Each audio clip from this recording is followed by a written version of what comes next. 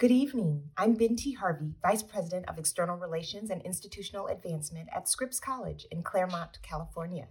It's my pleasure to welcome you to tonight's conversation, which will examine the question, what does a feminist foreign policy look like?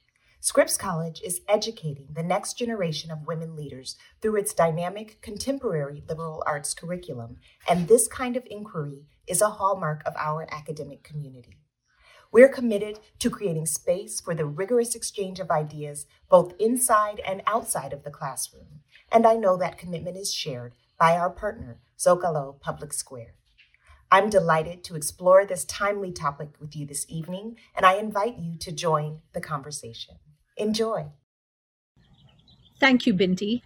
Welcome to Zocalo Public Square, a creative unit of Arizona State University, and we are proud to partner with Scripps College to present today's conversation, what does a feminist foreign policy look like? At Zocalo, our mission is to connect people to ideas and to one another. Everything we do is free and everyone is welcome. We publish original writing and convene events like the one we're watching today. Find out more on our website, zocalopublicsquare.org. I'm excited to introduce our moderator for today's event, Alisha Haridasani Gupta. Alisha is a reporter at the New York Times covering politics, business, technology, health, and culture through the lens of gender. She has covered, among many other issues, inequality in the boardroom, the gendered ramifications of Brexit, the diversity of the Oscars, the biases programmed into AI technology, and more recently, how COVID-19 is impacting women. Over to you, Alisha. Thank you, Moira. Good evening and welcome to our audience joining us today. In July, I published an article in the New York Times about feminist foreign policies, and I found myself scratching my head a lot. What exactly is it? And how can we explain that big, scary F word to our readers? And how do we contextualize the importance of this policy in the middle of a pandemic?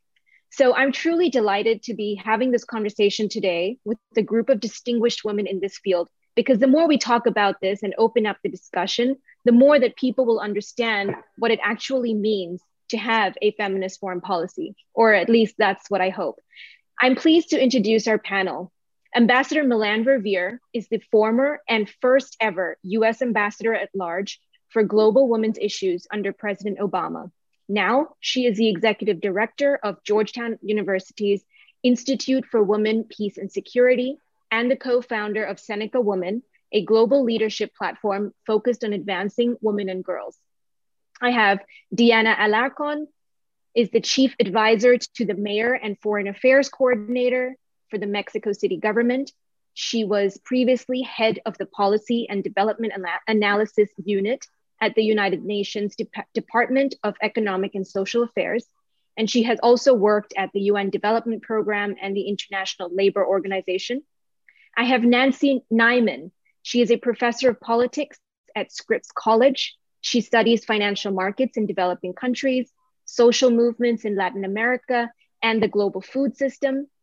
And I have Elmira Bey-Razli. She is the CEO and co-founder of Foreign Policy Interrupted, which addresses the gender disparities in foreign policy experts represented in the media. She is also a professor at Bard College and the director of Bard College's Global and International Affairs program. Thank you, everyone, for joining me today. I want to start by first just familiarizing our audience with a term that will obviously come up a lot in this conversation. So I wonder if we can go around and just give, if you could just give me your brief definition of what you think a feminist foreign policy is. I'll start with Melanne. Well, thank you, Alisha. And it's really good to be with everyone on the panel here this evening. I think the best way to start is, what is foreign policy? What does our foreign policy do? It advances the interests of our country, of our citizens.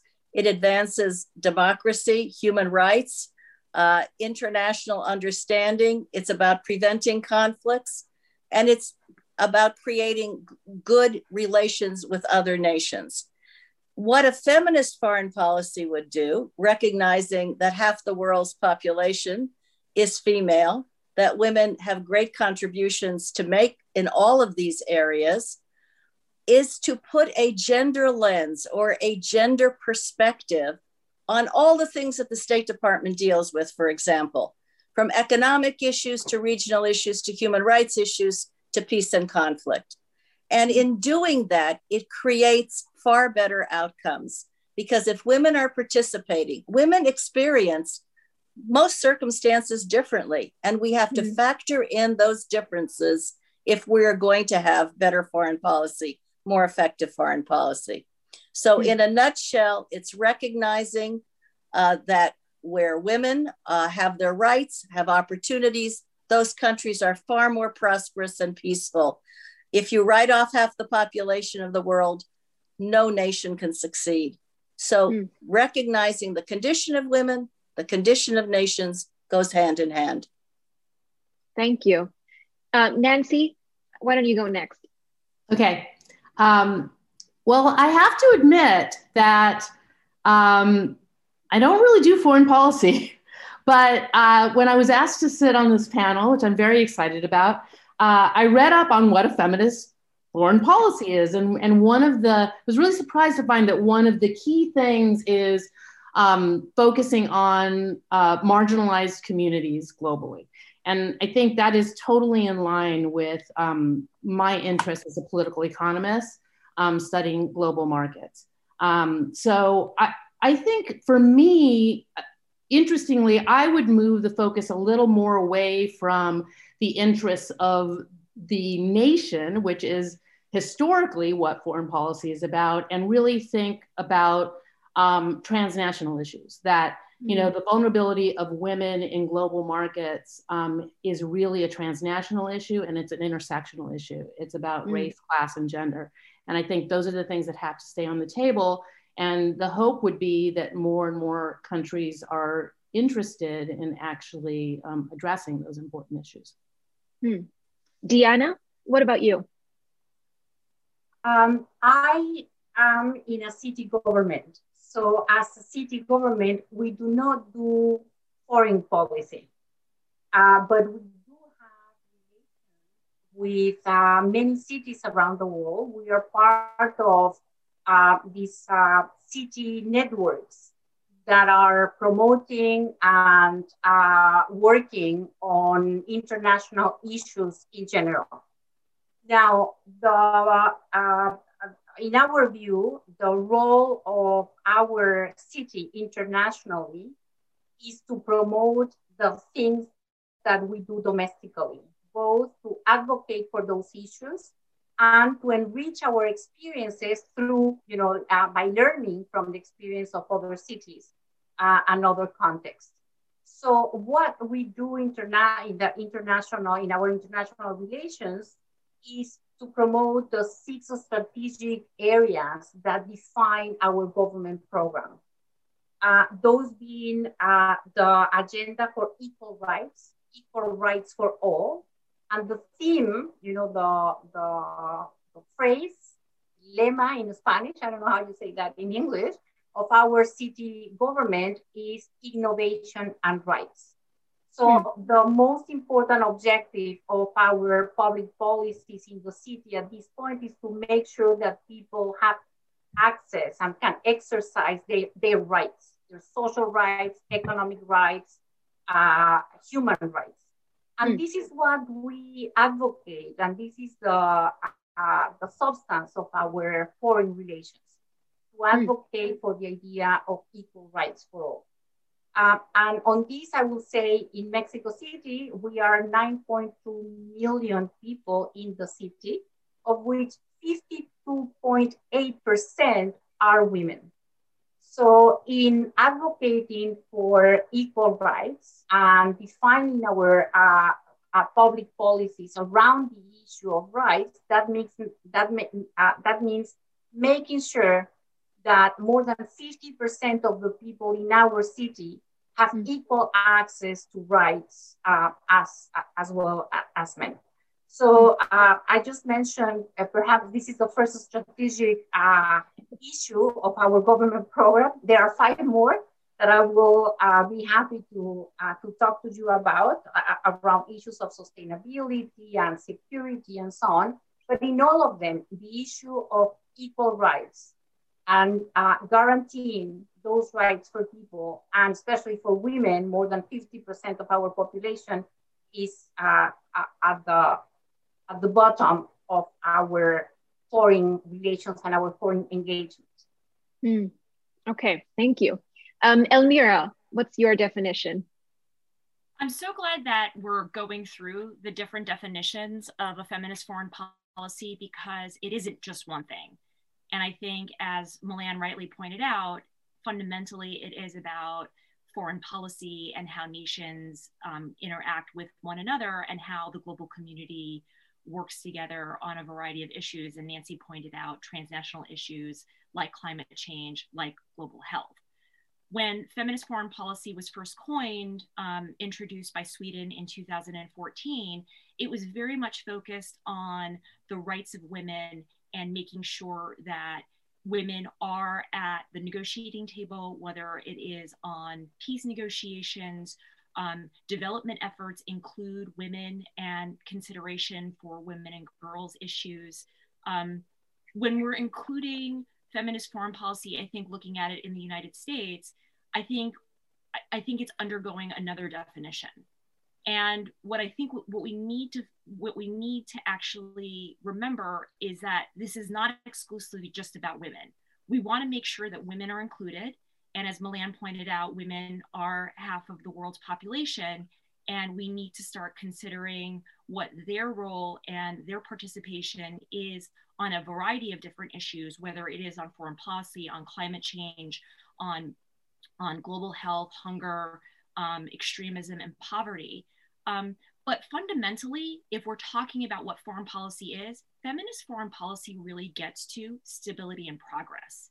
And I think when we're talking particularly about the United States, I know that in conversations that I've had with many people in Washington, it often gets dismissed as a very kind of niche, very cute little side issue that, feminists like myself like to embrace. But the reality is the United States and the world that we live in today is a very different one than we were in the 20th century.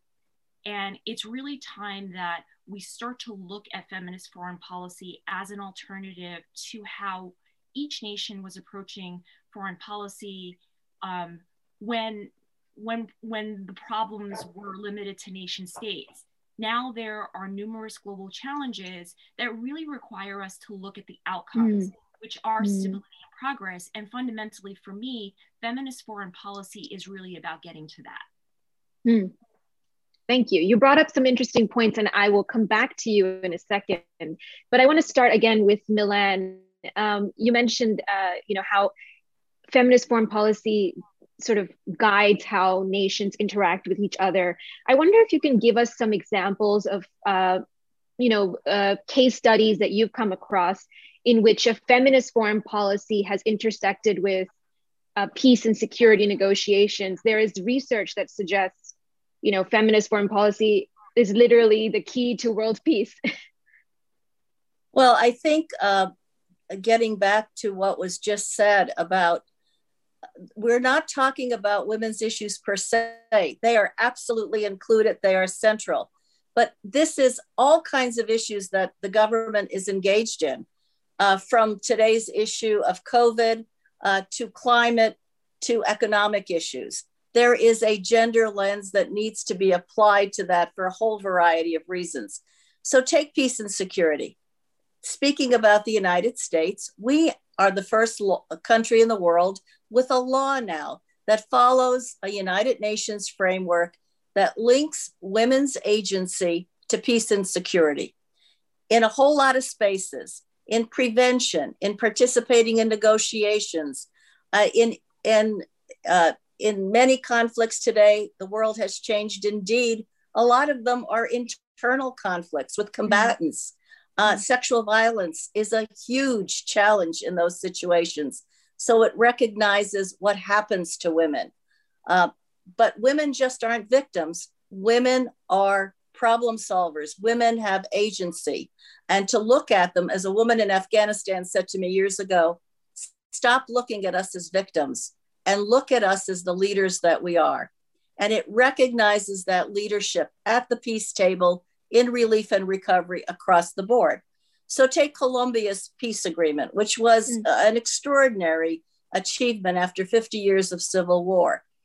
The women had put out proposal after proposal, finally gathered in exasperation in a summit, came up with a bunch of recommendations at a time when there was a real serious effort to finally do this.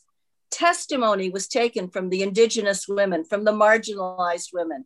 The talks were going on in Cuba and they were going on in Colombia, and the testimony was taken in both places. The issues that affected women throughout that conflict were considered, and there were recommendations put in place in the peace agreement to address those issues. For the first time ever, there was a gender subcommission that was part and parcel of the peace talks. So it's a way that anybody involved in those talks, and there were other country validators. The United States certainly was involved because it's in our interest to see this conflict come to an end in terms of our values as well, and to support those integrative efforts of ensuring that women's issues were confronted, that women were participating, and that they were fully integrated in what we were doing.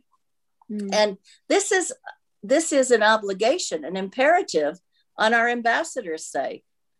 There's many an ambassador in the traditional way that was just described, that diplomacy is often done, who don't even see how this fits what they're about.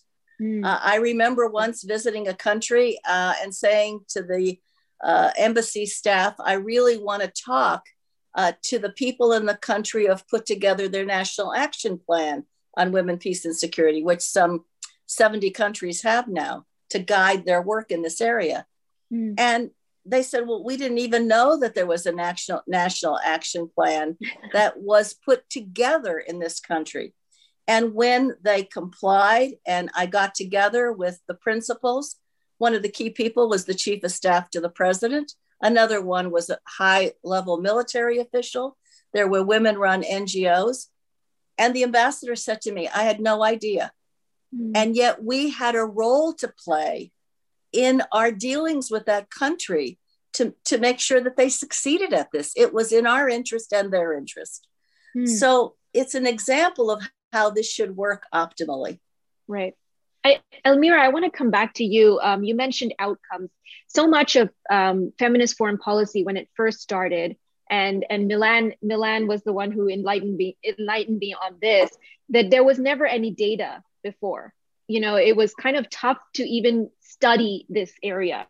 So now we're talking about outcomes. Have you found any case studies or any sort of examples where a feminist lens has led to positive outcomes or progressive outcomes?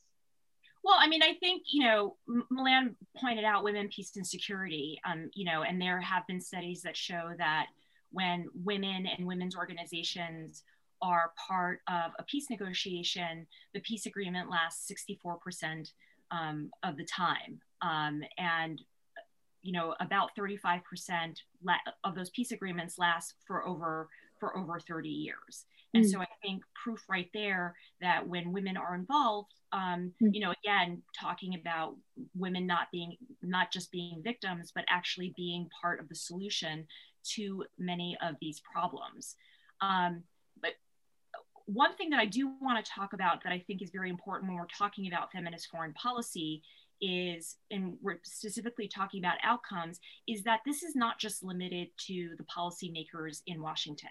And so while I think it is profoundly important that we do have our embassies and our ambassadors thinking through a gender lens about what is happening to women through a variety of prisms, whether it's being trade or commerce or the environment and global health, we also have to remember foreign policy is profoundly different in the 21st century. Now we have things like Facebook and Google And technology platforms, I mean, we're coming to you here on Zoom and on YouTube. And what we've actually, why this is a very imperative topic is that technology is starting to really define our foreign policy. We've already seen the role that Twitter and Facebook have played on a number of global issues. But when you're talking about technology apps, whether it's translation apps or face recognition, a lot of these technologies are being created by men. And so when we're talking about the composition of who is being involved in this, who is making the plans of these technologies, it is profoundly important to include women, just as we want women at the peace table working out peace agreements. We want to make sure that women are at the policy table when we're talking about economic plans, when we're talking about global health, when we're talking about climate change, but we're also when we're talking about technology and how technology is being built and how technology is being used. Because again, going back to your original point about outcomes, the outcome, I think we've lost sight of what the outcomes need to be. And it's become this race of like whose GDP is, better, and the whose military can outdo another person's military. Well, COVID has shown us in this past year that all of that is completely irrelevant, that we really need to actually start thinking about foreign policy in a very different way. And I think feminist foreign policy is a very good way to go forward. That actually brings me to my next point, and I want to bring Nancy in for this. How do you think applying a feminist lens plays out in, economies and financial markets and entrepreneurship? Yeah, so I was really interested in what Omara was saying about economic policy in particular and trade policy, and that women need to be at the table. So the case study that I'm most familiar with is actually the maquila industry in northern Mexico, in Juarez. And in fact, when I think about the foreign policy or foreign trade policy involved there, NAFTA, it affected women in such a massive way, right? So NAFTA gets put into place, and as a result of NAFTA, the ejidos in southern Mexico, the communal farms, are broken up. And there are many people who end up not being able to make a living as farmers anymore in southern Mexico, and they migrate north. As it turns out, many of those migrants who moved to places like Juarez to work in these assembly plants were young indigenous women.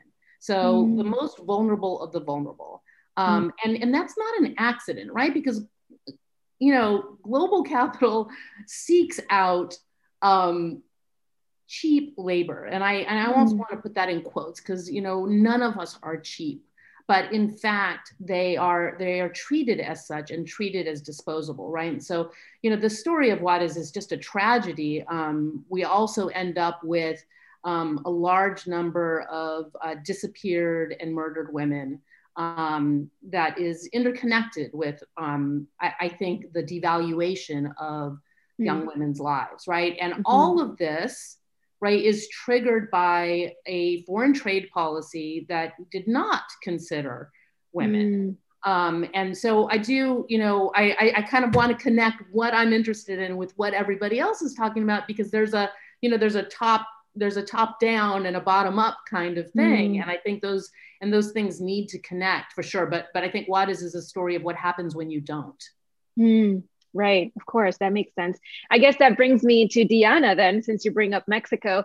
Mexico is one of the few countries in the world that has formally adopted a feminist foreign policy. But I wonder how that plays out at the city level. What are some of the policies that you've introduced that tackle women's issues specifically and brings a feminist lens to policies? Well, we live in a city nowadays where women's issues are very high on the agenda for the good and for the bad reasons. As Nancy was saying, we do have a problem with violence against women. And sometimes with some of the worst forms of violence against women, which is feminicidios. I don't know how you say that anyway.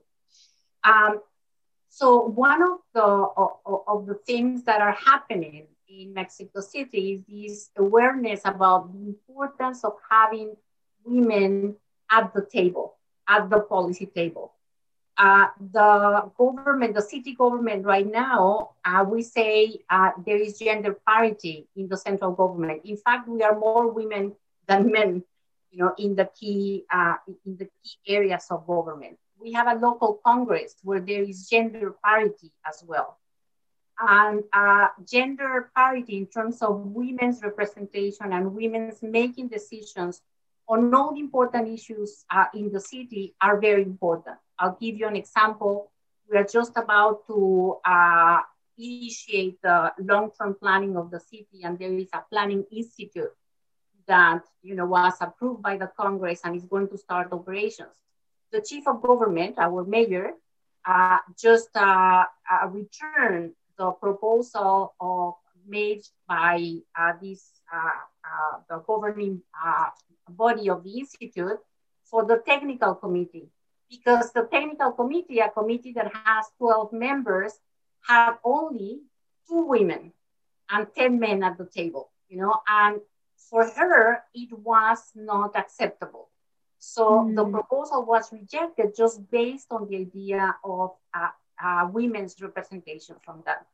So if you talk about policy making, public policy in the city, whether it is related to issues around sustainability of the city, the environment, climate change, the quality of air, etc.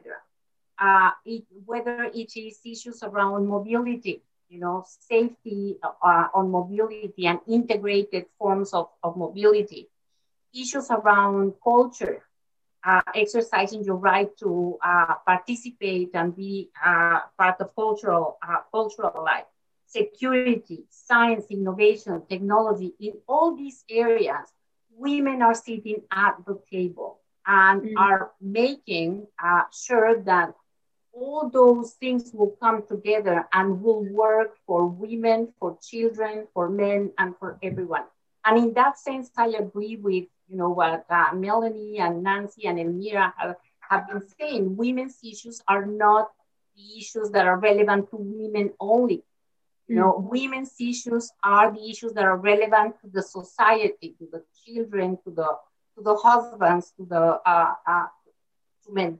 And that is the importance, we think, of bringing women into policymaking at decision points, right? It's not just being part of being around the table, but it is being able to make decisions on all the issues that are important to the life of people. So, right. That's a fundamental approach, which is different to previous governments, right? This is probably the first city government that has brought the issue of gender participation in public policy to the core of policy making. Right. I want to open this up a little bit, and I guess we can go around again. Have you come across any tools or accountability tools to make sure that, when a government commits to a feminist policy, that it's not just a PR stunt? And I'm thinking specifically, like in Canada, they have a clause that every budget has to go through a gender analysis. So I just want to go around and see if you've come across any interesting, actual workable tools that government can use to hold themselves accountable. Milan? Well, before I answer that, I want to pick up on 2 points, one that Nancy made and one that Elmira made. On the economic trade front, that was an excellent example. And I can tell you just during my time, I had an official say to me, we've never thought about women in trade. So, these policies are made in the absence of a gender consideration often. But then I can give you a better example in terms of progress. The Africa Growth Opportunity Act is something we have with many African countries that provides a tariff-free trade.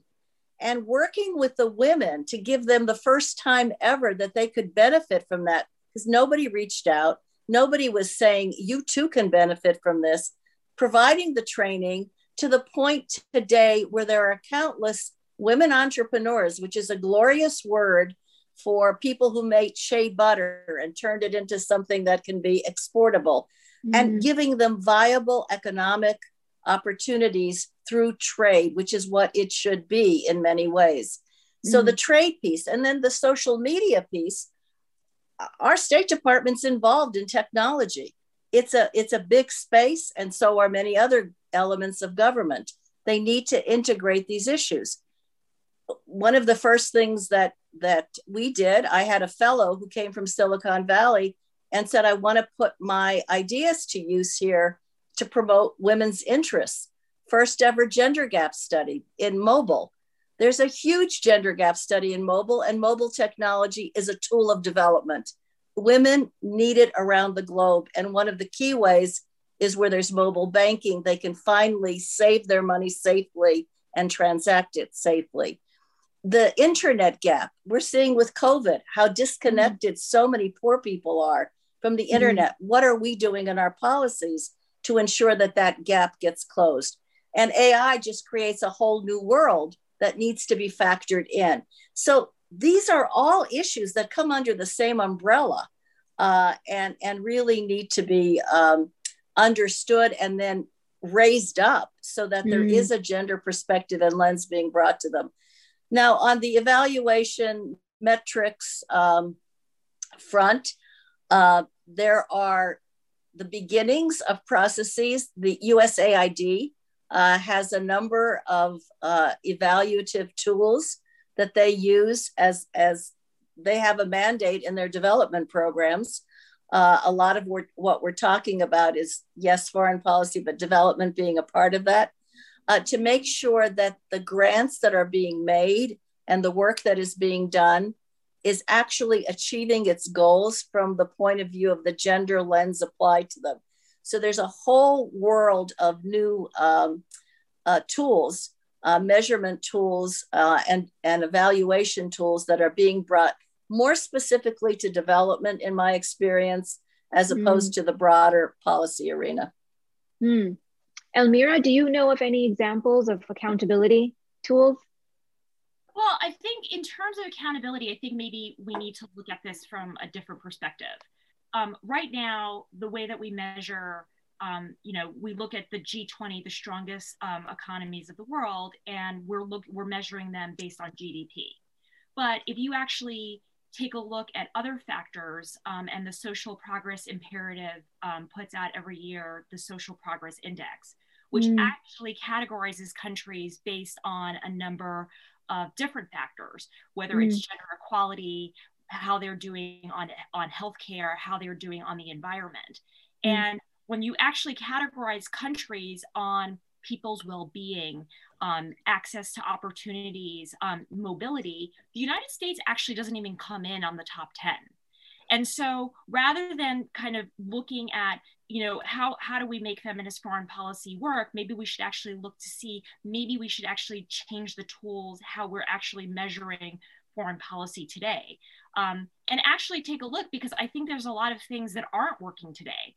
One of the things that I feel like it's always a challenge for women is that we always have to prove, show us the statistics and show us the proof of how something is going to work, when meanwhile there's abundant evidence of things that are not working. Democracy is on the decline, and there's a rise of strong men around the world, and there is increased tensions around the world, and we have a global pandemic. And so clearly there needs to be a reassessment of how we are approaching foreign policy now. And again, I think feminist foreign policy, rather than looking at it as this very niche, marginal thing, looking at it as a possible solution to the challenges that we have today, because it is a modern lens to the modern world. Right. I guess we can't get through this conversation without mentioning COVID, right? Of course, women are disproportionately impacted by COVID, both directly and indirectly. They're on the front line, but they're also at home taking on extra care burdens and all of that. Diana, I want to come to you. and what kind of policies did you enact during COVID in the city, in Mexico City, that helped women and brought a feminist lens to the situation? There are two main areas of response to COVID in Mexico City. One, of course, was health, sanitary, making sure that there is universal access to health for people who need it. So that's one line of work. And the second one, very important, is to support the welfare of people. People have to stay home. People cannot go to work. Children are home with parents without school and so on. And that's a big burden on families, on family income, and on their welfare. So there was a whole set of programs that were designed to support people and to support women in particular. You have to realize around 50% of people in Mexico are in the informal sector. That means you don't go out to work and you have no income, right? And that income, of course, is the source of income for a whole family, not just for the person. So one of the 2 or 3 programs were activated to support the income of people. One of them was an expansion of unemployment compensation. As in any country, unemployment compensation is for formal workers only. In the city, we extended that to informal workers as well. So they were able to receive a monthly income for a number of months, in order to support their welfare. We have a program that was actually adopted at the end of 2019, I think mid-2019, which is a universal scholarship for children. From kindergarten to middle school, all children going to public schools have a scholarship. Well, that scholarship continued to be deposited to the children, to the parents of the children, to women especially. And there was an increase in the stipend, in the scholarship, in order to support the welfare of the family. And there was a 3 times disbursement, other than the monthly scholarship. There was an additional disbursement, under this universal scholarship program 3 times during the year, and another time in 2021. There was a very large program of loans, 0 interest loans, soft loans for micro enterprises and informal sector workers, especially women. Around 60% of the beneficiaries of those loans were women. It's 0% interest, 3 months, 3 months with no pay. I don't know how you say that, Nancy. Yeah. And then after that, a 2-year period of time to repay the loans. So these are just some of the programs that were activated very quickly on this line of support to families, to support the welfare of families, other than the things that were done for the sanitary emergency itself. Right. I think so many of the people viewing this would, immediately think like, we can have a feminist foreign policy, but does that mean that you cut off trade with a place like Saudi Arabia? Or does that mean that, you stop, you take away NAFTA, like Nancy mentioned? How do countries balance these different interests or conflicts of interest? Milan, do you want to start? It's very, very difficult because in the black and white prism, there is no question. They're human rights violators. You act accordingly with them as violators, but we have interests that I don't want to say take precedence over those, but I want to say are equal interests, or interests we also have to consider because of who the governments are. So I've been in this circumstance where you've got severe violations of human rights, and it's just nothing that can be condoned. And you don't condone it. You do work with officials. You do even sanction at times. You take measures, but you also can't always completely cut off, because there are other interests the country has. Yeah, the United States has. Yeah, Elmira, do you have anything to add to that? Yeah, I mean, I think, look, I started my career out at the State Department, and I think diplomats have a very difficult job. And, people don't see what happens behind the scenes, and it is a balancing act. I think one of the things that I think each country needs to prioritize is, again, like, what are our values and what do we want to achieve? I mean, since President Biden has taken office, we've seen a dramatic shift in the tone of foreign policy, where it is one where values and human rights are very much a priority and have taken importance. Now, the United States is a very important country in the world and has to engage with a number of it has to deal with nations of the world. And so it's a balancing act. But I think the one thing that we need to keep in mind is that while it is a balancing act, it doesn't mean that we can't start thinking about how are our actions, whether it is on climate change, on economics, on trade, how are those things impacting whether it is women and girls and different marginalized communities. I think that is something that is profoundly important, and that should be inherently part of at least a US foreign policy. Right. I guess this comes back to what Nancy was saying, and Nancy, jump in here. I think maybe we're measuring things the wrong way. We're measuring trade by the amount of trade that's made rather than how it's lifting boats. What do you say?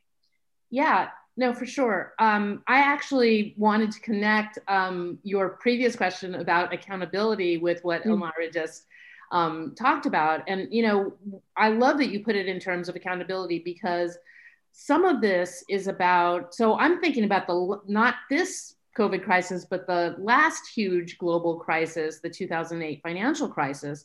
And, when you said accountability, I immediately thought of Iceland.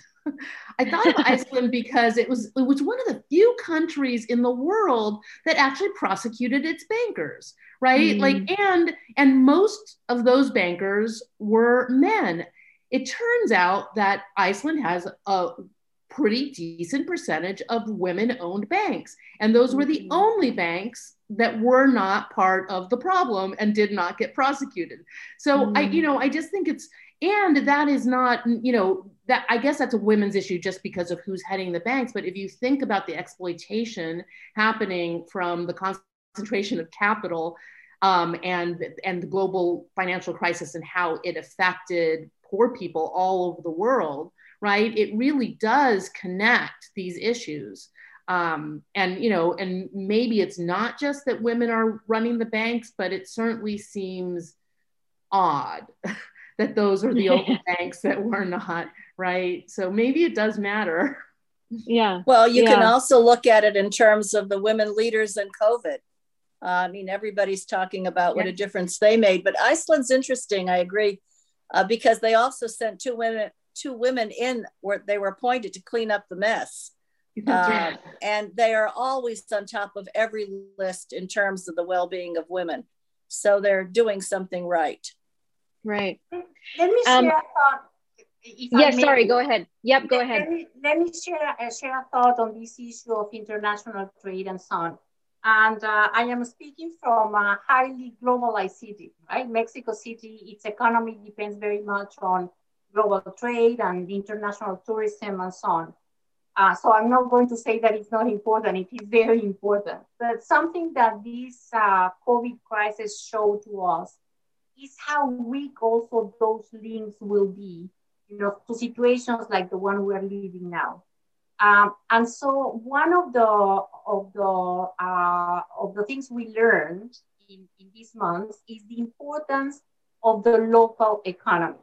There are so many things that can be produced and services that can be provided locally that we are not taking into those opportunities, because we have our global economic links, international trade and services and so on, and we never, those issues of the local economy, local service provision, never come to light with the strength that they did during this crisis. So one of the things that, one of the issues in the agenda right now for the city government is ways to promote the local economy.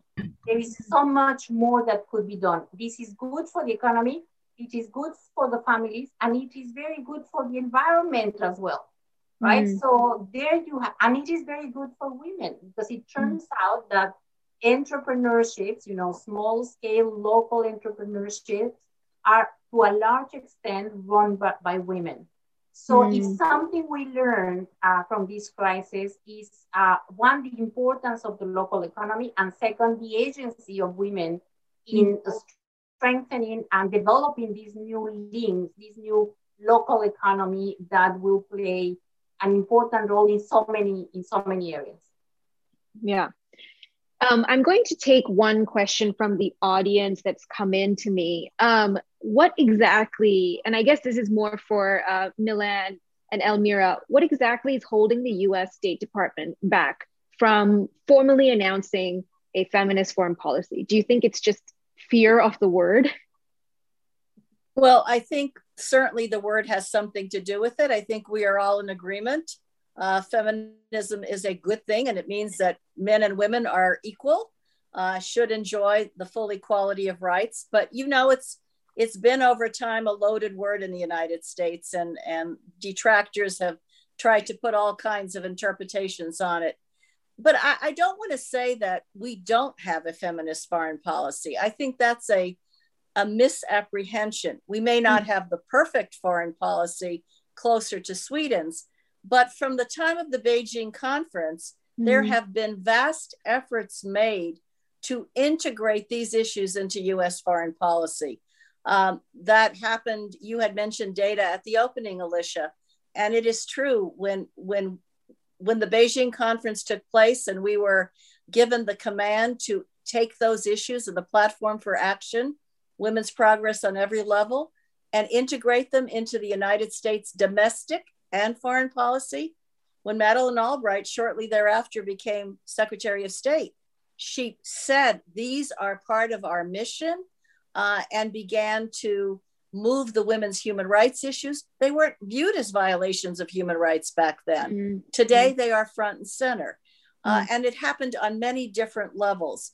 And then I think it was truly accelerated when Secretary Clinton was secretary. And a lot of those steps, even over the last 4 years, despite the pushback, a lot of that has continued within the work of our diplomatic work. But we're not there yet. But I think the perfect is not the enemy of the good. A lot of good has happened, and we need to grow that and make it much more effective. Right. Elmira, what do you think? I wholeheartedly agree with what Milan just said. I think that just because we're not calling it a feminist foreign policy doesn't mean that the United States does not embrace a lot of the principles of what feminist foreign policy advocates. It was Hillary Clinton at the Beijing conference who said, women's rights are human rights and human rights are women's rights. And that's spot on. I mean, again, we're talking about taking account for women and girls around the world, but we're not saying we want to exclusively focus in on female issues. All of these issues impact both men and women, and we just want to make sure that we are shedding a light on the lens of how it is impacting a segment that has largely been ignored. And I think going to the point of, I think it's hard for the superpower of the world to just all of a sudden wake up after 4 years of Donald Trump, and just say, now we're going to embrace a feminist foreign policy. I think President Biden has taken tremendous steps, positive steps to show his commitment to women around the world and to women in the United States. He set up the Gender Policy Council. There are a record number of women in his administration, at the State Department, at the White House. And that is a profoundly important step. I mean, let's not forget, we can't get to the policy and get to the semantics until we actually fix kind of the tools and the, you know, how the machine is actually going to work. I think that I think the United States is moving towards that direction. I think before we can actually start embracing labels like feminist foreign policy, I think we also need to understand that feminist foreign policy is going to be different for each country, and it will certainly be different for the United States. And I think there's still a lot of work to do. I want to end on a kind of a slightly more philosophical question, and I want to go around.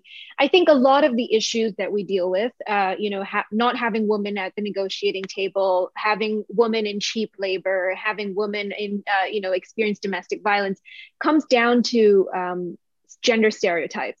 It kind of is this ingrained psyche that kind of just people default to.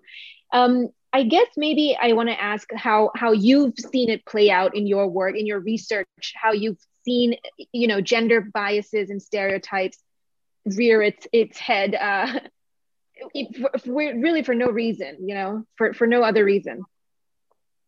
Milan? It's definitely, I would say, one of the fundamental barriers in terms of women's progress. In fact, we did a report 25 years after Beijing, what's worked, what hasn't, what are the biggest impediments, how do we go forward?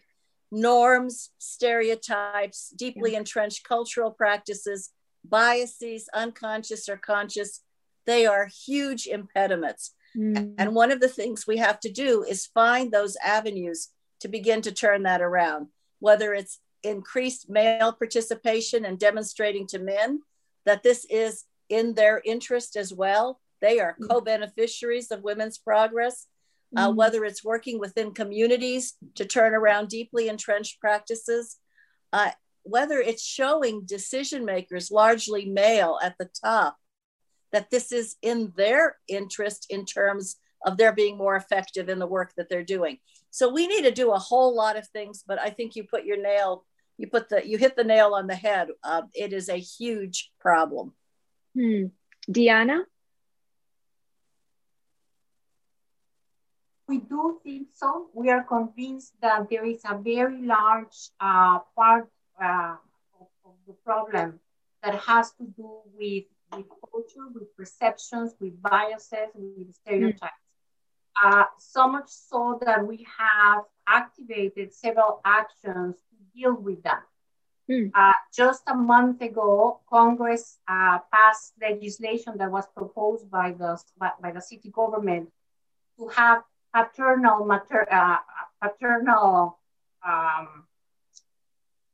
leaves. Yep. Right? So that is not just women who take time off from work to take care of the babies, but men as well. There is a large program in schools that is called Lunes por la Educación, Monday for Education, where government goes and those ludic exercises and so on with children in middle high schools around the issue of violence, and especially violence against women, to raise awareness about that. There is a campaign, a communications campaign about the kind of things that we do, subtle things that we do, right? To say some things, whistle women on the street. That is violence. And that's the way we communicate it to people. So there is a whole strategy on the things that we do on a daily basis that seem, unimportant, but that are part of this culture, stereotypes about the role of women. The issue of the division of labor within the household, right? And share household responsibilities. So yes, there is a lot that has to do with culture, with the stereotypes, with biases. Unless you remove those and men come to the side of women for equal rights, this is something that is going to stay with us. Yeah. Nancy, have you found examples of this? Yeah, I have.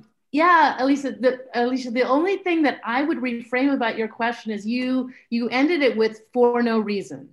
And I actually do think I'd like to have us like laser focused on the shop floor here, right? And I do think there's a reason, right? The exploitation of gender stereotypes and particularly of femininity on the shop floor in these maquila industries and elsewhere all over the world with the feminization of labor, right? There's a reason for it. It maintains power relationships on the shop floor, right? And everything from, there's so many examples, but the Miss Maquila pageants that they hold, right? Where they've got women competing against each other for who's the most beautiful worker and competing for the attentions of managers.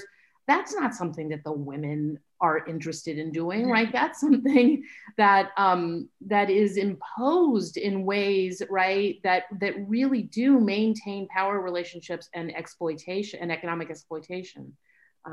So yeah, I think there's a reason. That's a good point. Elmira?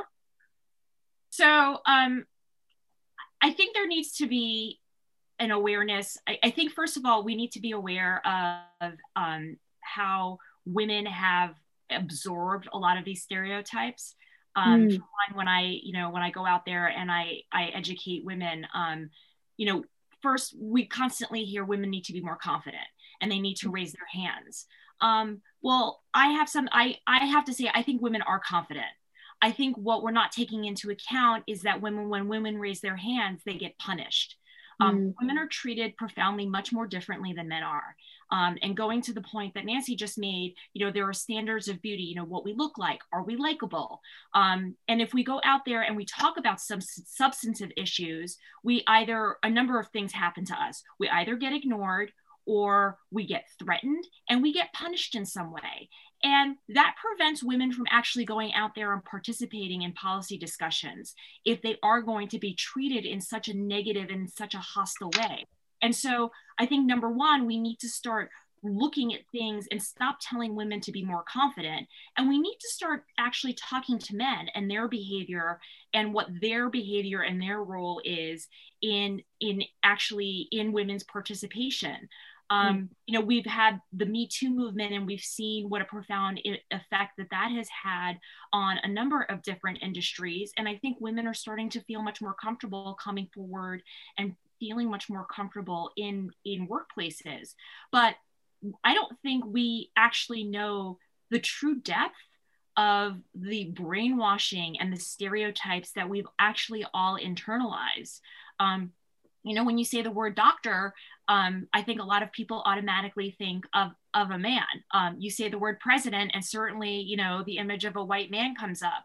And we need to start really breaking out of those. And this is why it's profoundly important to engage not only women, but people of color and people of different socioeconomic backgrounds, because there is no one type of person that fulfills a certain role or a certain office. Thank you.